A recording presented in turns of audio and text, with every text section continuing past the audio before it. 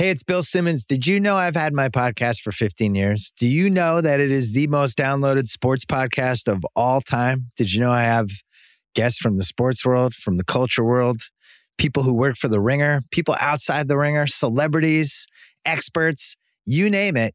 It's on my podcast 3 times a week, late Sunday night, late Tuesday night, late Thursday night, the Bill Simmons podcast. Check it out on Spotify. This episode is brought to you by Cars.com. When you add your car to your garage on Cars.com, you'll unlock access to real-time insights into how much your car is worth. Plus, view its historical and projected value to decide when to sell. So when the time is right, you can secure an instant offer from a local dealership or sell it yourself on Cars.com. Start tracking your car's value with your garage on Cars.com. This episode is brought to you by Jiffy Lube. Cars can be a big investment, so it's important to take care of them. I once got a car that I started out with 25,000 miles on. I got it to over 200,000 miles because I took care of it. You know how you take care of a car? You take care of the maintenance, the oil, the brakes, all that stuff. And if you don't, you can have a car just completely fall apart. When your car needs maintenance, head to Jiffy Lube. They provide automotive excellence at speed. Get your oil change, brakes checked, tons of other multi-care services. It's all done by expertly trained technicians who actually care about taking care of you and your car. Jiffy Lube, car more. To find coupons and start an instant online estimate, visit jiffylube.com. We did a lot of boxing and I can't punch.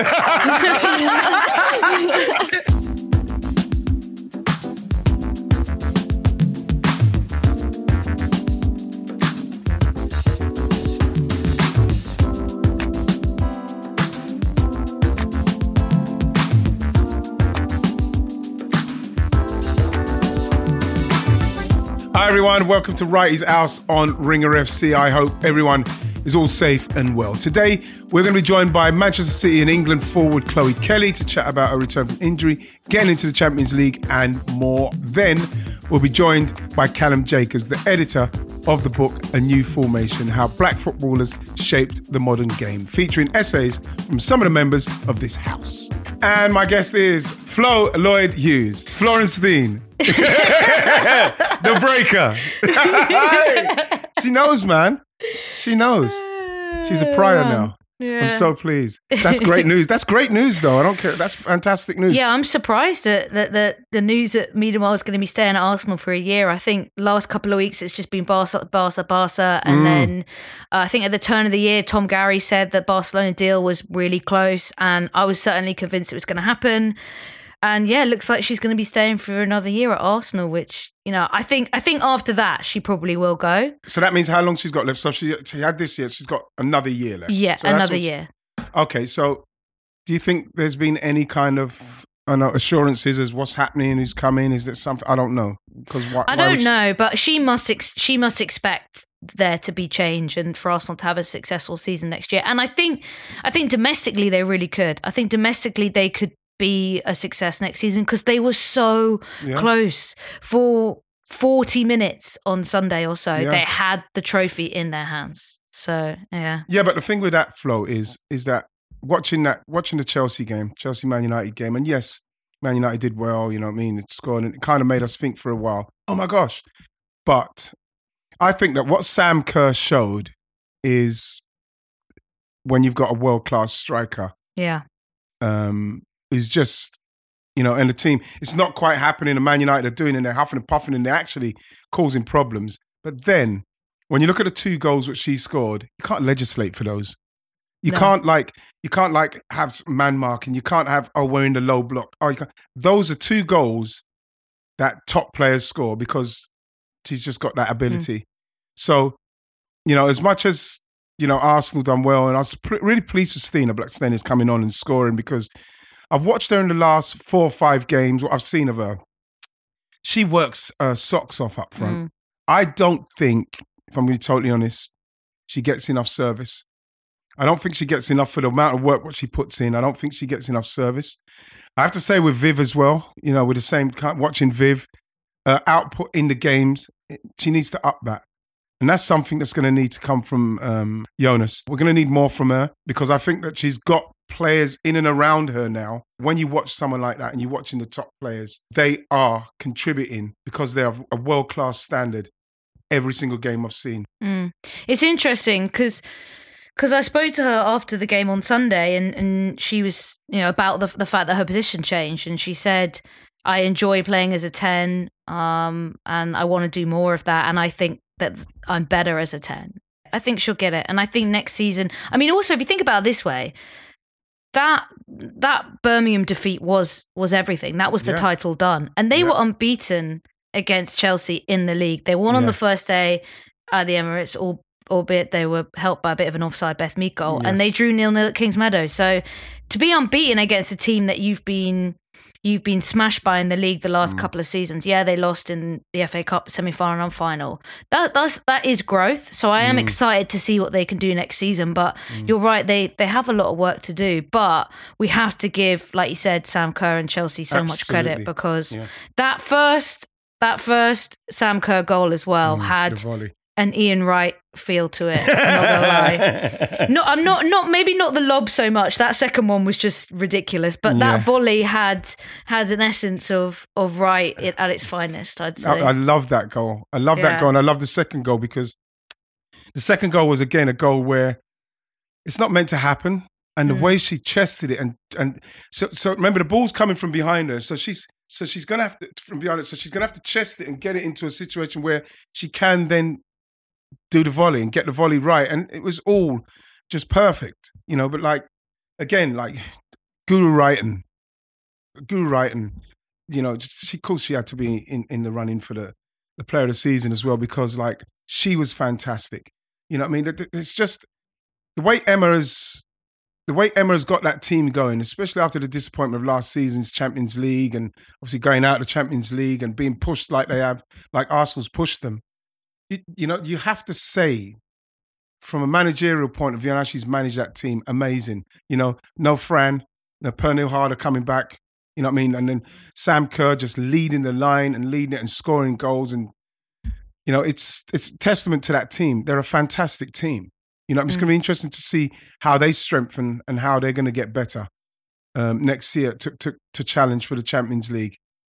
I suppose as well, if for how it all unravelled, there is no better way to lose a title than to something like that. Like the showmanship of what Sam Kerr did. Yeah. It's just unbelievable to do that on that stage under that pressure, going in at half time, knowing that as it stands, you are losing the title, and then to say, fuck that. I am winning this thing and I'm doing it in style. I'm doing it FIFA Street, like 2011 style, Dizzy Rascal on the soundtrack and the narration. This is it. Like, it's just ridiculous. It's ridiculous. Can we give some, I think I want to give some flowers to Rianne Skinner. Yeah? I think I do, yeah. I think what Tottenham have done, coming up only 2 years ago, they've come up. First season, struggling, fighting off relegation. Second season, they were still in and around there. And then, getting rid of Catherine Hills and Juan Amorós, getting rid of them two after 10 years, taking a chance on Rianne Skinner and her pushing all this season to try and get them into the Champions League. It's awesome. And I watched them and I've got to say, yes, there's a lot of work that Tottenham have got to do. They've got to score a lot more goals, but they're defensive-wise. When you consider last season, it was like 40-odd goals they conceded, and this season's only 20-odd. They've got to score more goals, granted. But the way that they're structured and the way they're defending as a team, if they can get those players to get them better, get them up the field quicker, they're going to be one of the teams that's going to be pushing.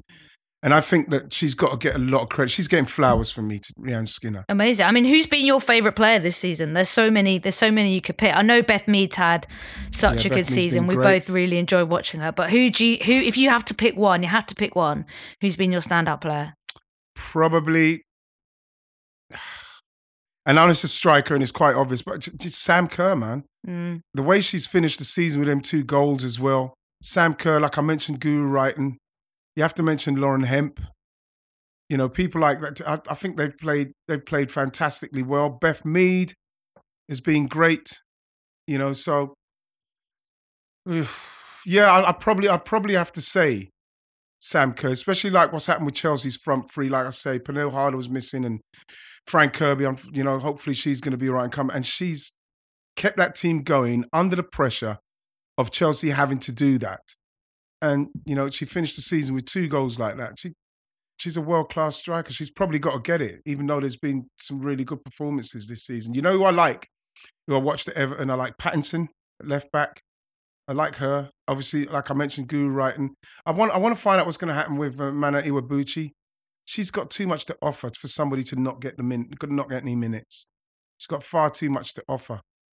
I'm looking forward to again, like next season as well. I'm looking forward to, hopefully, fingers crossed with Man City, because they had a terrible start to the season. Bunny Shaw, hopefully she can start to really fire off. I think she will, and she might even do it in the FA Cup final, So, Flo, Chelsea going for a double FA Cup final. What do you think? Man City beat Chelsea in the Conti Cup in March, which I was surprised at. Sam Kerr put Chelsea in the lead, and then City just absolutely took control in the second half. It was incredible. But I just don't feel like Emma Hayes is going to let City do that again. I just feel like that won't happen. So I think Chelsea are going to win, but I do think if Bunny Shaw starts, she's going to cause a lot of problems. So I feel like it could be like a 3-1, a 3-2 to Chelsea. I think it's going to be tough. And plus, with Sam Kerr coming off of them 2 goals as her last 2 goals. Yeah, she's in a mood. And you saw what she done to Arsenal, chipping goalkeepers and all that business last time. So you probably have to ease towards Chelsea, but we'll see how it goes. Talking of City, though, I think it's time to invite our guest in. This episode is brought to you by Jiffy Lube. Cars can be a big investment, so it's important to take care of them. I once got a car that I started out with 25,000 miles on. I got it to over 200,000 miles because I took care of it. You know how you take care of a car? You take care of the maintenance, the oil, the brakes, all that stuff. And if you don't, you can have a car just completely fall apart. When your car needs maintenance, head to Jiffy Lube. They provide automotive excellence at speed. Get your oil change, brakes checked, tons of other multi-care services. It's all done by expertly trained technicians who actually care about taking care of you and your car. Jiffy Lube, car more. To find coupons and start an instant online estimate, visit jiffylube.com. Hey, Chloe Kelly, Champions League qualifying Chloe Kelly. How you doing? I'm good. Thank you for having me. Thank you for having me. It's a pleasure to have you, honestly. Flo, say hi to Chloe. Hello, Chloe. How you doing? Yes, Flo, I'm good. How are you? Good. Where are you right now? Are you at City's training ground or? Yeah, I'm in the training ground at the minute still, so in the Hudson room, so the background's looking nice. I know, that's what I was saying. It's New York, man. Concrete jungle where dreams are made of. So, Chloe, you qualified for the Champions League, everything. You got a big smile on your face. I'm really delighted to see it. How are you feeling as we speak? Yeah, I'm feeling good. Obviously, it's a big week ahead, so training's been good this morning. And I'm just buzzing. Champions League and for next season qualified, and FA Cup final the weekend. So it's so exciting. Oh my gosh. The thing is that I remember like a few days before the FA Cup final, you know something? I couldn't sleep. Really? It's very, very difficult to sleep, especially going into that one, because obviously we had the one with Palace in 1990 against United. Going in it with Arsenal and kind of favourites. It's really strange because everybody feels that for some reason, you don't get nervous in that because it's confidence. You're always exuding confidence. Always confidence and positivity. I couldn't sleep the days leading up to it. In the days leading up to my first game back, I had exactly the same feeling. I didn't sleep for maybe 4 nights before that. Wow. What was you thinking about? What was the problem? What was you thinking? I was just thinking, like, the excitement, the nerves, just everything to do with, like, am I ready? Of course, I knew I was ready, but it was, you question yourself. But the night before, it literally felt like Christmas Eve. I was waking up every hour, and I was like, the day of the game, I was knackered before the game even started. But now I've got going, like, I don't get that, but probably before the FA Cup final, of course, the nerves around it. And what was the feeling like when you got your first goal back? Was it more just relief than anything? I jumped with that. I jumped when they said Chloe Kelly scored. I jumped. Yeah, to be fair, it was probably one of the easiest goals that I'll get, but those ones are the most difficult because the ball came to me and I felt like it took about 5 minutes. I had the ball at my feet, even that it was in a split second. But in that moment when the ball's at your feet, you've literally first game back and the ball just comes to you, not expecting the centre half to just pass it straight to you. And it was a great goal. But at that moment in time, it did felt like I had the ball at my feet for so long. Have you played at Wembley before? I have, yeah. So we played the Charity Shield there against Chelsea at the start of last season with no fans, and then Everton in the FA Cup final again with no fans. So it's the first time that I've actually played there with fans, which will be unbelievable. Well, I got to ask you about growing up and the stuff quickly about the QPR, because I know Flo's a QPR fan. I mean, I live in northwest London and that. We were actually there at the same time, you know, Chloe. But you were in like the under 10s, I think, and I was in the under 14s, so there was no crossover. So who was your coach? Like I had Steve Quashie. Steve Quashie, yeah. Steve. Who was yours? Craig and Ben. Okay. I'm not even too sure of their last names, but I remember the girls in the older age group with Craig Preston, and it was unbelievable setup at QPR. It was just Sunday League, which was so difficult to push on. I remember one of the hardest things, and you'll know this, and it's such a big part of girls' grassroots football at the moment, is the fact that our parents had to drive us to like basically by Heathrow Airport in order to get us to training. Like if you didn't have a parent who was able to do that, I mean, you must have been in a similar position, right? Yeah, my parents didn't have a car, so literally we was getting the bus to games, to training. Yeah, so that was probably so difficult for my parents. So yeah, now you appreciate those things that your parents did to actually just get you to training and to games, and the time that they give up just for that. And what about the 3 years at Arsenal, Chloe? Because like, what happened there? How have we missed you there? What was happening with you there? You're there from 2015 and now you've gone world-class player. What happened? How did that work out? Yeah, it was difficult for me to leave. It was a huge thing because I played at Arsenal since I was 12, something like that. I've played for Arsenal since. So it was always it was weird. I'd always had a good pre-season, gone into the season and never got the minutes that I was hoping for. Who was in your way? The likes of Danielle Carter, which was a top player. I was obviously training with the likes of Kelly Smith, and I know I had a lot to learn at the time, but it's hard to learn when you're not playing as much minutes and being able to make those mistakes to learn from them. Training with the top players was great, but I needed to get on the pitch and show what I was capable of in a game situation rather than being thrown in for 10 minutes here and there and not being able to get a run of games. So I went to Everton on loan for half a season and I really enjoyed it. But a London girl moving up to Liverpool, it was so different, so difficult. I was so homesick, missed my family because I'm a proper home bird. But yeah, I started to really enjoy just playing football and being able to make mistakes to learn from those mistakes. But yeah, now I look back and think, would I be in this situation if I would have just rode the bench at Arsenal? Chloe, in the way you play, because you're very creative, very skillful, everything that you want from a winger and that. When you was at Arsenal, was you playing the same way? So when you went to Everton, obviously you got the minutes. Were you able to continue to play, take people on, and people weren't saying you need to release the ball earlier, you need to do... Was you able to play how we see you playing now? I don't think so. I don't think I had that confidence that I was able to just be myself on the pitch, because you're always maybe just trying to play the style of play and maybe getting too caught up in that and not being able to actually be yourself. It's no disrespect to Arsenal because it's great talent that they have there. But maybe at the time I just got caught up in that. And in my situation, just didn't have the confidence to maybe be myself.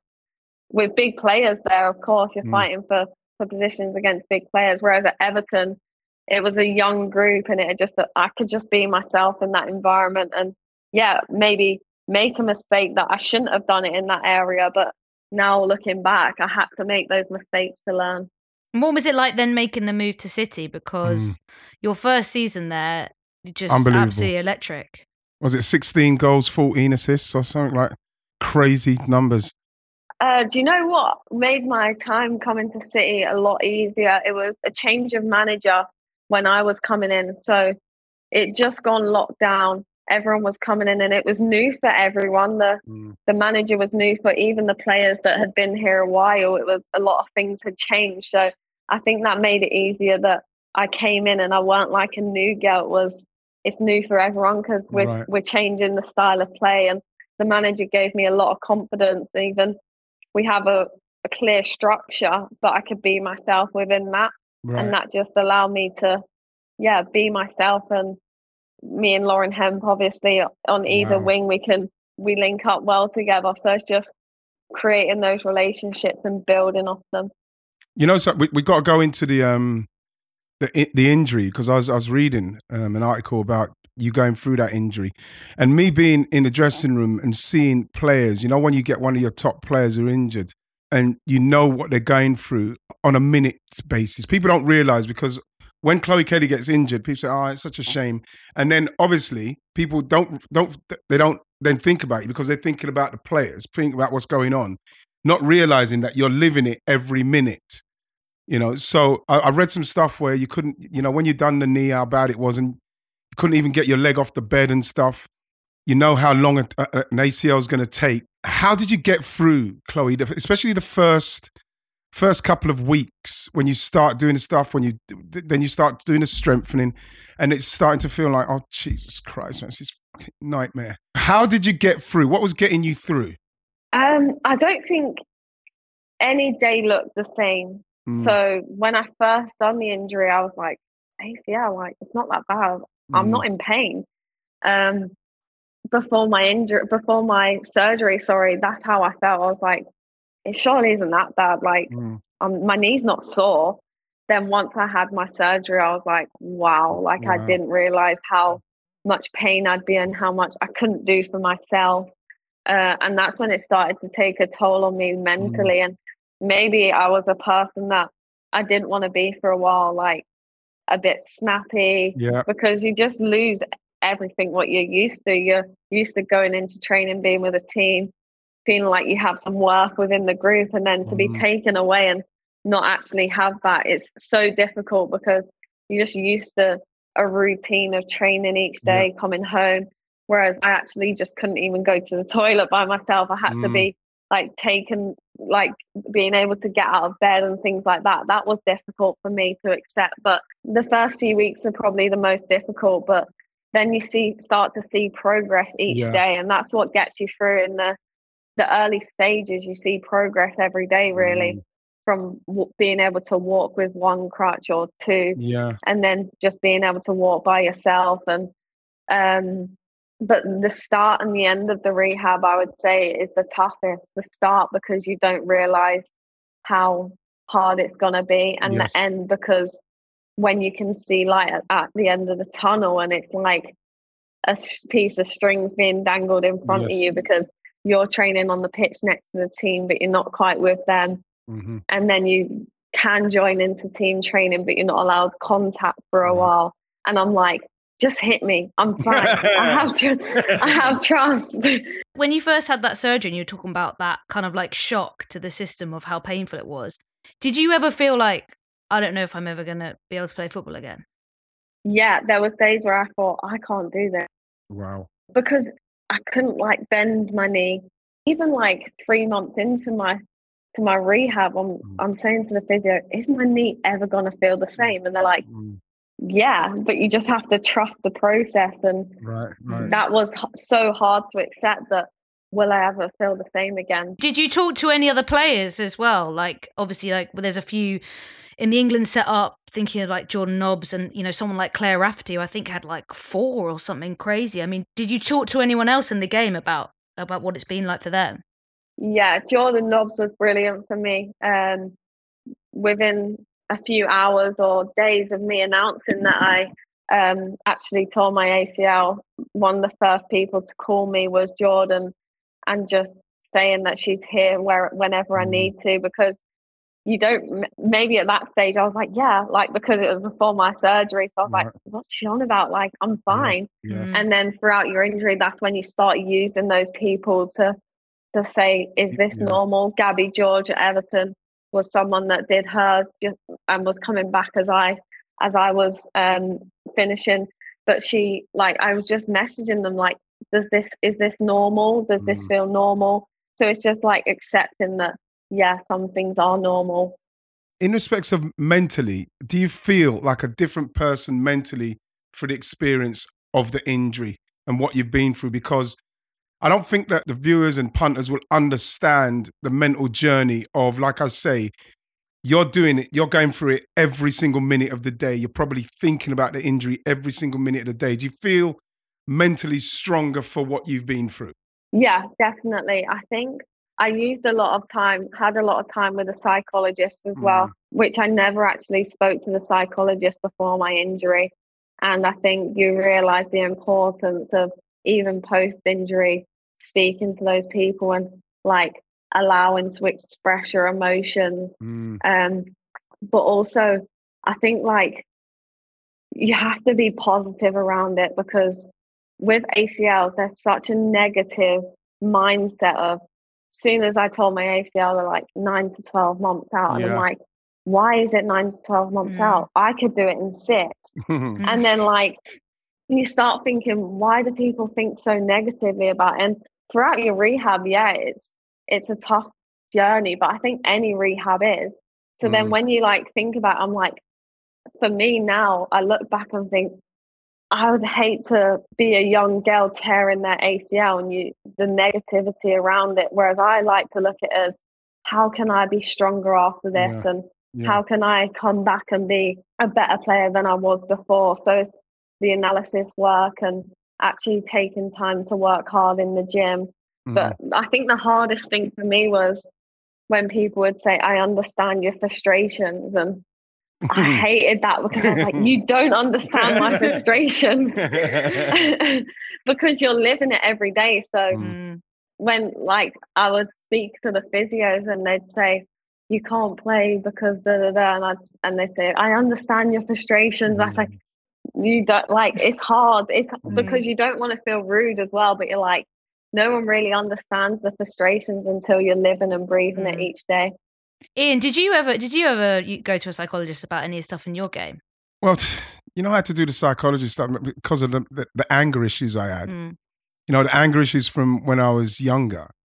And, I didn't even realize. I didn't realize how bad they were. And what happened was, what I found out once I started speaking to them, because at first when I started speaking to them, girls, is like, she said to me after like a couple of weeks, because I wasn't being honest, because I've never had to speak to somebody and try to be honest and be vulnerable about my feelings. And she said to me after a couple of weeks, she said to me, listen, you're paying a lot of money for this. And, if you're going to come here and you're going to skate around what's wrong, then, you're probably, you're wasting your money.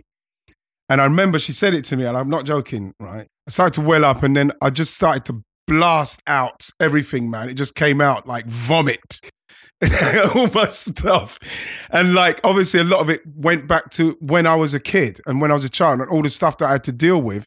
And then when I started to play football, I found that, remember, because by now I'm 33, 34 by the time I'm doing this. Everything that happened to me on the pitch in respect of my craziest moments and the worst times, because that's when it manifested and the anger came. And I didn't realize that. And one of the things I wish I had now, and what I would always say to any player, is that if you're feeling, go and speak to somebody. It's one of the things that you can't give to people because it's so expensive. So expensive to get counseling. But you don't realize how much counseling helps you. It's helped me. It's helped me in my latter years. Obviously, towards the end of my career, I started to realize, Jesus, I wish I had this more. Because mentally, the things that you can deal with, what are causing you problems going in, if you can have those suppressed and have them under control, it's going to be better for you. And I didn't have to I don't know how I would have dealt with it if I had to deal with all that stuff and injury. That's why I'm always so, I was always quite wary of being around the injured players, because you don't know what to say. I read somewhere, Chloe, that you were saying that you had to rehab somewhere else so you didn't have to see them. But back in the day, you're right amongst them and you could see how depressed and how sad the guys were. Yeah, I think that's what, when Esme Morgan, another player in our team who's injured, and I remember one day she said to me, I'm not asking about your injury because everyone asks about that, but how are you? Yes. And how is your head? Not how's your knee feeling? And I think for players that are not injured at the time, it's difficult to have them conversations because you used to like having a conversation about the game at the weekend and you can't really have them conversations. You know, I used to do, once I had the counselling, even now to sometimes, even when we do it on the podcast, start the podcast, say, how you feeling? I say, not great. I don't feel great today. And then you say what it is, bam, feel better, feel a little bit better. And some people, you can find out from some people if they genuinely mean it, if they are genuinely honest about wanting to know how you are. Because if you say, you know what, I don't feel great today, you know, it's really tough. You know, because sometimes you watch players who have done their ACL and they've got injuries and you're seeing them doing the most minute margins of rehab where they're just moving their foot an inch or something like that in respects of, you know what I'm saying, Chloe, because you've been through it. And, you know, you think they're doing that literally for the whole day. They might ice it, then they do that, then they have to do that little movement for the whole day. It's so laborious and it feels like you're not doing anything. And so when you go to someone like that and you say something like, how you feeling? You need to have a little bit more about you than say how you're feeling. Because you're thinking about, am I ever going to come back? Is it going to be okay? Am I ever going to be the same when I get back?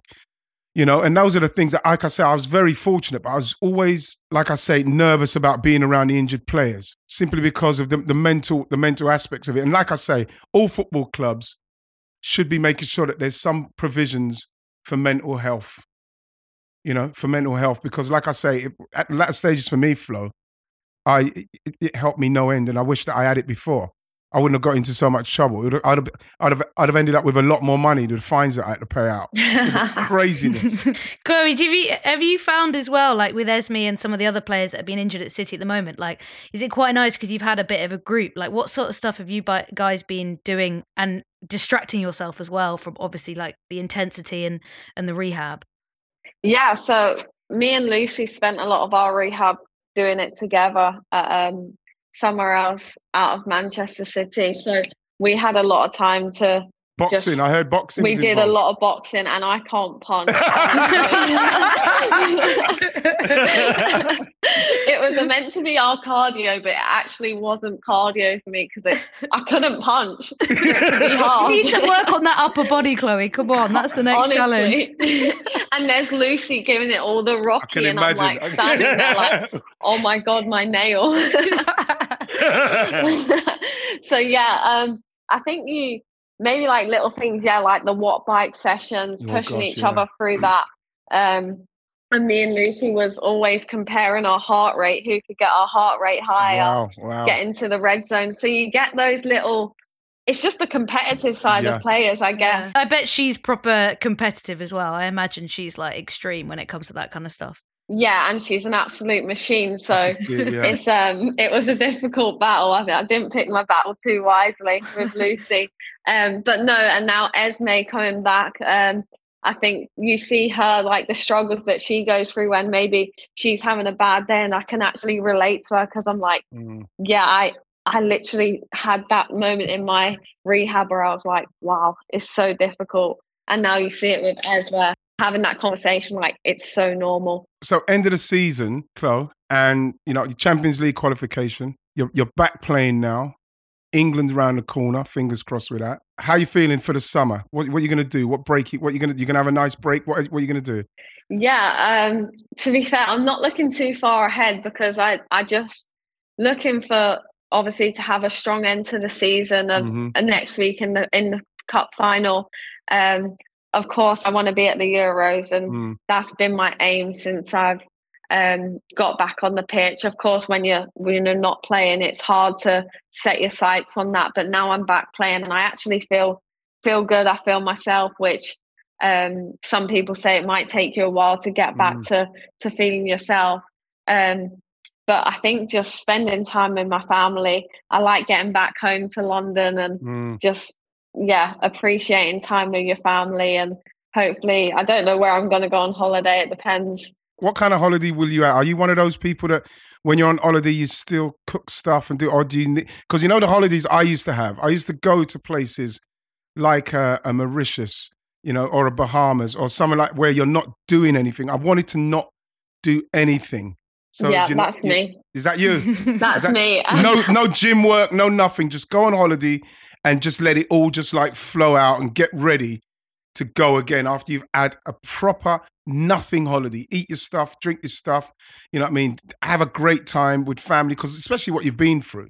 That's the kind of holiday you need. Yeah, I love it. I like to just sit around the pool. I'm not a sightseer either. I don't. I'm just like, get me around the pool and I'll be there the whole day. But yeah, just spending time with your family and appreciating that time, because injured just before the end of the season, you spend the whole summer in. So I've not actually had my rest, like, because you go all the way through then. So yeah, it'll be nice to actually get a break at the end of the season. But I don't want the season to end now, because it just feels like it's starting for me. Do you feel like you've had enough time to showcase what you could bring to the Euros this summer, or do you feel like what up until the injury you had enough as well? Up until the injury, I felt good. I don't think I'm at my best yet. I've got so much to learn, and I'm hungry to learn, and that's why I came somewhere like here, Manchester City. My injury obviously came at such a bad time, but yeah, since my injury, I like the goal contributions that I've had so far. I feel good, and hopefully going into the summer that Euros call comes, but I just need to work hard every day up until then, and what will be. Everything happens for a reason. And like, you've got to talk about the final and how much you must be looking forward to that, especially, like I say, you've had such a long journey to get here. What are you most looking forward to? Probably just being at Wembley with my family as well, because the last 2 times we've been there, it's been no fans. So actually having my family being able to watch me at Wembley, from growing up in Ealing and being around the corner at Wembley, it's unbelievable. So yeah, it will just be great to have my family watching me at Wembley. Did you go to the QPR playoff final at Wembley in 2014? When Bobby Zamora scored, of course. Yeah. So maybe maybe you can try and match that with the late drama. Do you think you'll do that? Honestly, yeah, it was an unbelievable day. I was on crutches at the time, and I had them wrapped in blue and white ribbon.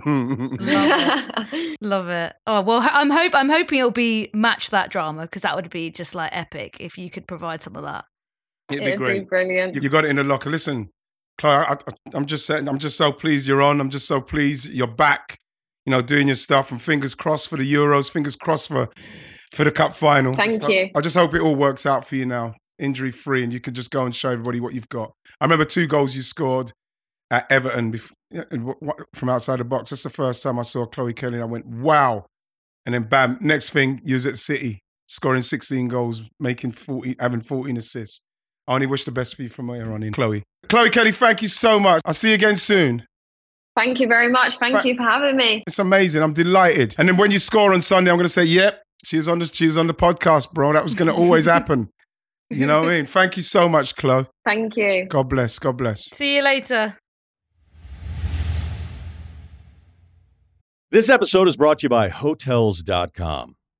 I was traveling internationally last year. I was in Mallorca. I didn't know the island well. I said, let me head to the north, head towards the water. Let me go on Hotels.com and see what they have available. Something preferably on the beach, maybe even a gym. Not only did I get those things, there was a kids session with exercise, gymnastics in the water, pony rides, a train.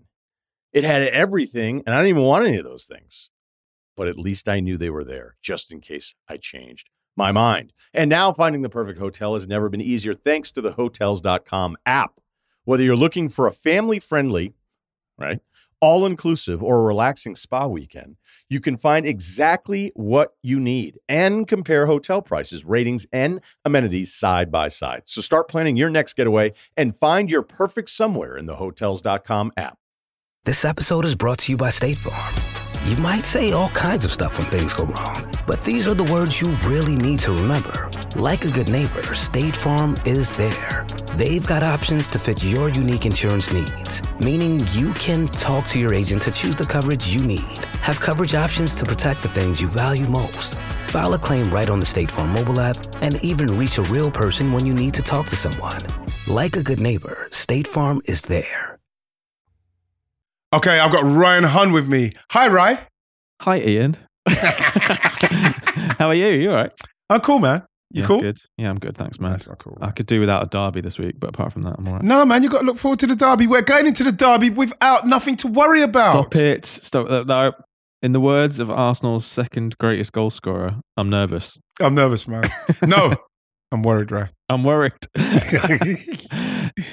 We've got Callum Jacobs, the editor of the book, A New Formation, How Black Footballers Shaped the Modern Game. It's got essays from our very own Jeanette Kwashi and Musa Okwonga and many others out on Penguin. What's up, Callum, in those cool glasses? They are cool.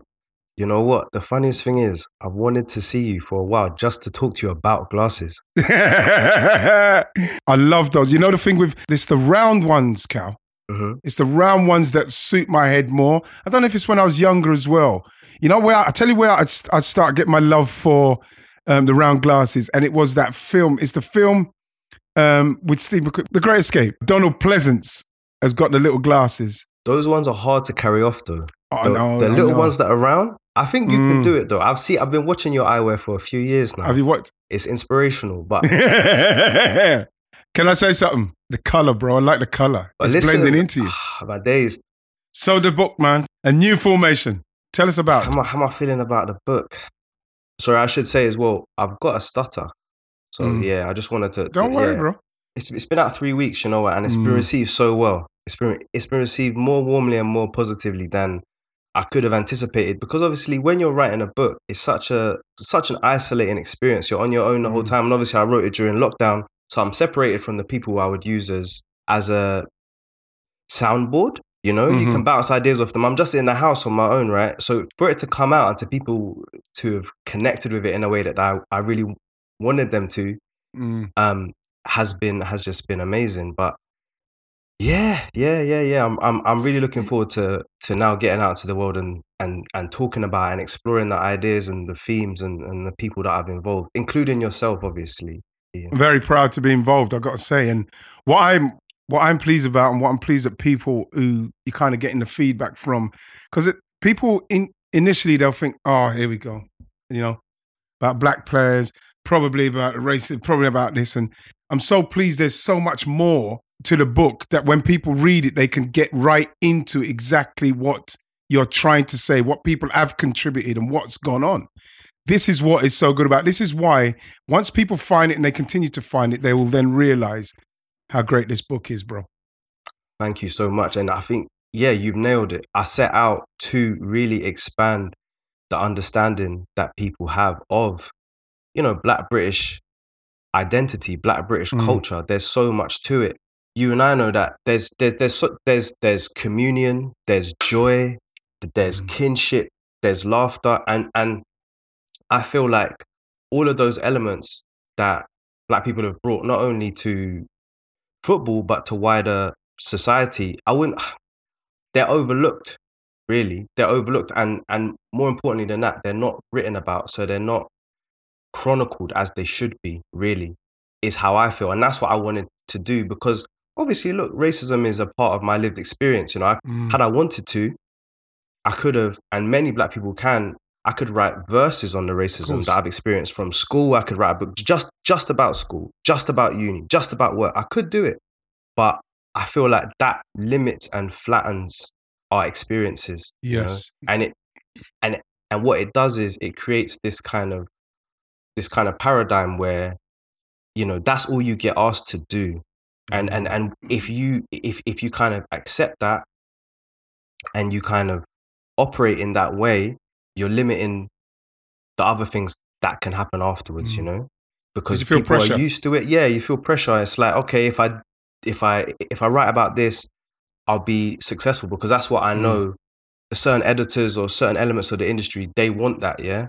But I'm not giving you that. I'm going to show you, no, these are our experiences are broad and they're vast and they're rich and they're amazing. So yeah, that's what I wanted to capture in the book. And I feel like we definitely have done. And obviously there's darker elements and we need to explore them as well.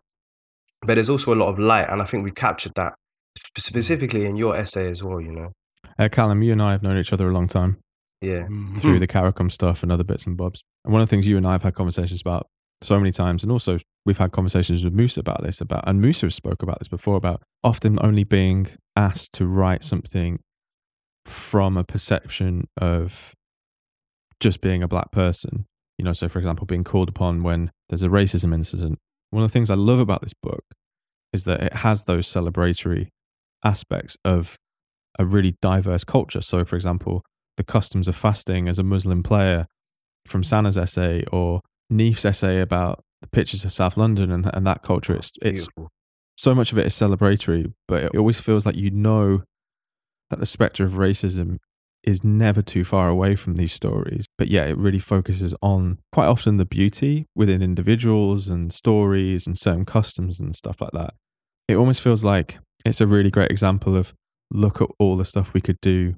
No, I think you absolutely nailed it. I wanted to tell, I've said this before and in other places, I wanted to tell a diverse array of stories because, Ryan, you will know, you have to look hard for it, but there is this ecosystem of writing from writers who do speak about these things specifically, and it's a very nuanced kind of take, and you have to seek them out because maybe they're not in the mainstream places, but they're trying to celebrate their identities as it pertains to football, and much of the time it will just be like, this is the world I inhabit and I'm trying to invite you into it. So that's what I was trying to do. I was trying to say, like, even if you don't understand my experiences intrinsically, obviously you can't if you're not a black man, I can show you that there's a side to it that is beautiful, that is light, and that does encompass so many of the amazing parts of being a black person, and we should be able to speak about that and not find any contradiction in it. Another thing is, like, I feel like as black people, you look at something, but your perspective enables you to see it differently to everyone else. Yes. For example, like I spoke to Andy Cole. Yes. So when I was younger, I looked at Andy Cole and York, and I thought, I wonder how important they are to each other behind the scenes. I think other fans would be like, oh, their connection's amazing. Like, I looked at it and I was like, they're that tight, and that is playing a role in how close they are on the pitch. But the tightness isn't just they're good mates. The tightness is linked to heritage, right? And I asked, when I asked Andy Cole about this, he was like, yeah, it's true. It's because he's from Trinidad. Obviously, my parents are from the Windrush. So we connected on that, and that's what brought us closer. And I wanted to open that up and say, look, this is another element to it. This is going to enrich your understanding of this player. Why would you not want to know this? Why would you not want to explore this? And yeah, I think pretty much every writer in the book tries to do that. They try to say, look, I'm applying this lens, and this lens that I've applied is going to enrich it and give you even more information than you would have had otherwise, which is going to make it a much more enjoyable experience for you when you're watching or reading about these players in future. Right. Did that play a part in terms of your connection with Rocky? Because I know you two knew each other from way back, so it was a little bit different. Well, way different to York and Cole. But when you were in the dressing room at Arsenal, for example, that shared experience, I suppose, does that help things in the dressing room? Absolutely. And obviously with Rocky, it was even tighter because he's in the same primary school. When I was in the fourth year, he's in the first, he's in the same class as my ex-wife. And, you see them, when we used to go to the park, like he used to explain that he used to come up to the park with his dear friend, Kevin Arnold, and they just wanted to go on the swings and we'd get them to play in goal. And you've got an affinity with him simply because you know him so long. When I went to Arsenal and he was there, it didn't even come into my mind that it wasn't going to work or we weren't going to be able to link or do it. It didn't happen. And it's the same with Andy Gray when I started playing with him at Palace, and Tony Finnegan and even Mark Bright. I don't know if it's a kinship simply because you know the journey and the story of a black man getting to that level and what that's going to take. So you've already knows that he's had a journey. So you've both been on it, and you both have to make sure that you're helping each other as much as you can to make sure that you're both successful in it, because how important it is to be that visual representation. Do you understand what I'm saying? It's not like you're thinking to yourself, oh, I don't business about him because I'm looking after myself. You have a natural kinship to help each other. You know, Andy Cole and Dwight Yorke done it better than anybody in respects of the natural brilliance of the both of them, and the fact that they were both friends and they had a kinship. It was there. You could feel it. Cal, just a quick one. For people who haven't read the book yet or don't know about the book, I know we've talked a little bit about it, but can you give them a bit more of a specific breakdown about who's written in it, what's in there, what they can expect from it, example? Yeah. So essentially, the book is an anthology, and it consists of 9 essays. I've written 3 of them, and then I commissioned 6 or 7 other writers along lines of who I felt they could relate to, because I feel like, and I don't want to sit here and critique football journalism and mainstream football journalism. That isn't what this is about. But I feel like you can get a bit more out of an interviewee if the person talking to them can relate to them, because you can build a bridge of trust. So the anthology consists of, as I said, 9 essays. And so you've got me interviewing Andy Cole, Jeanette Kwachi interviewing Anita Asante.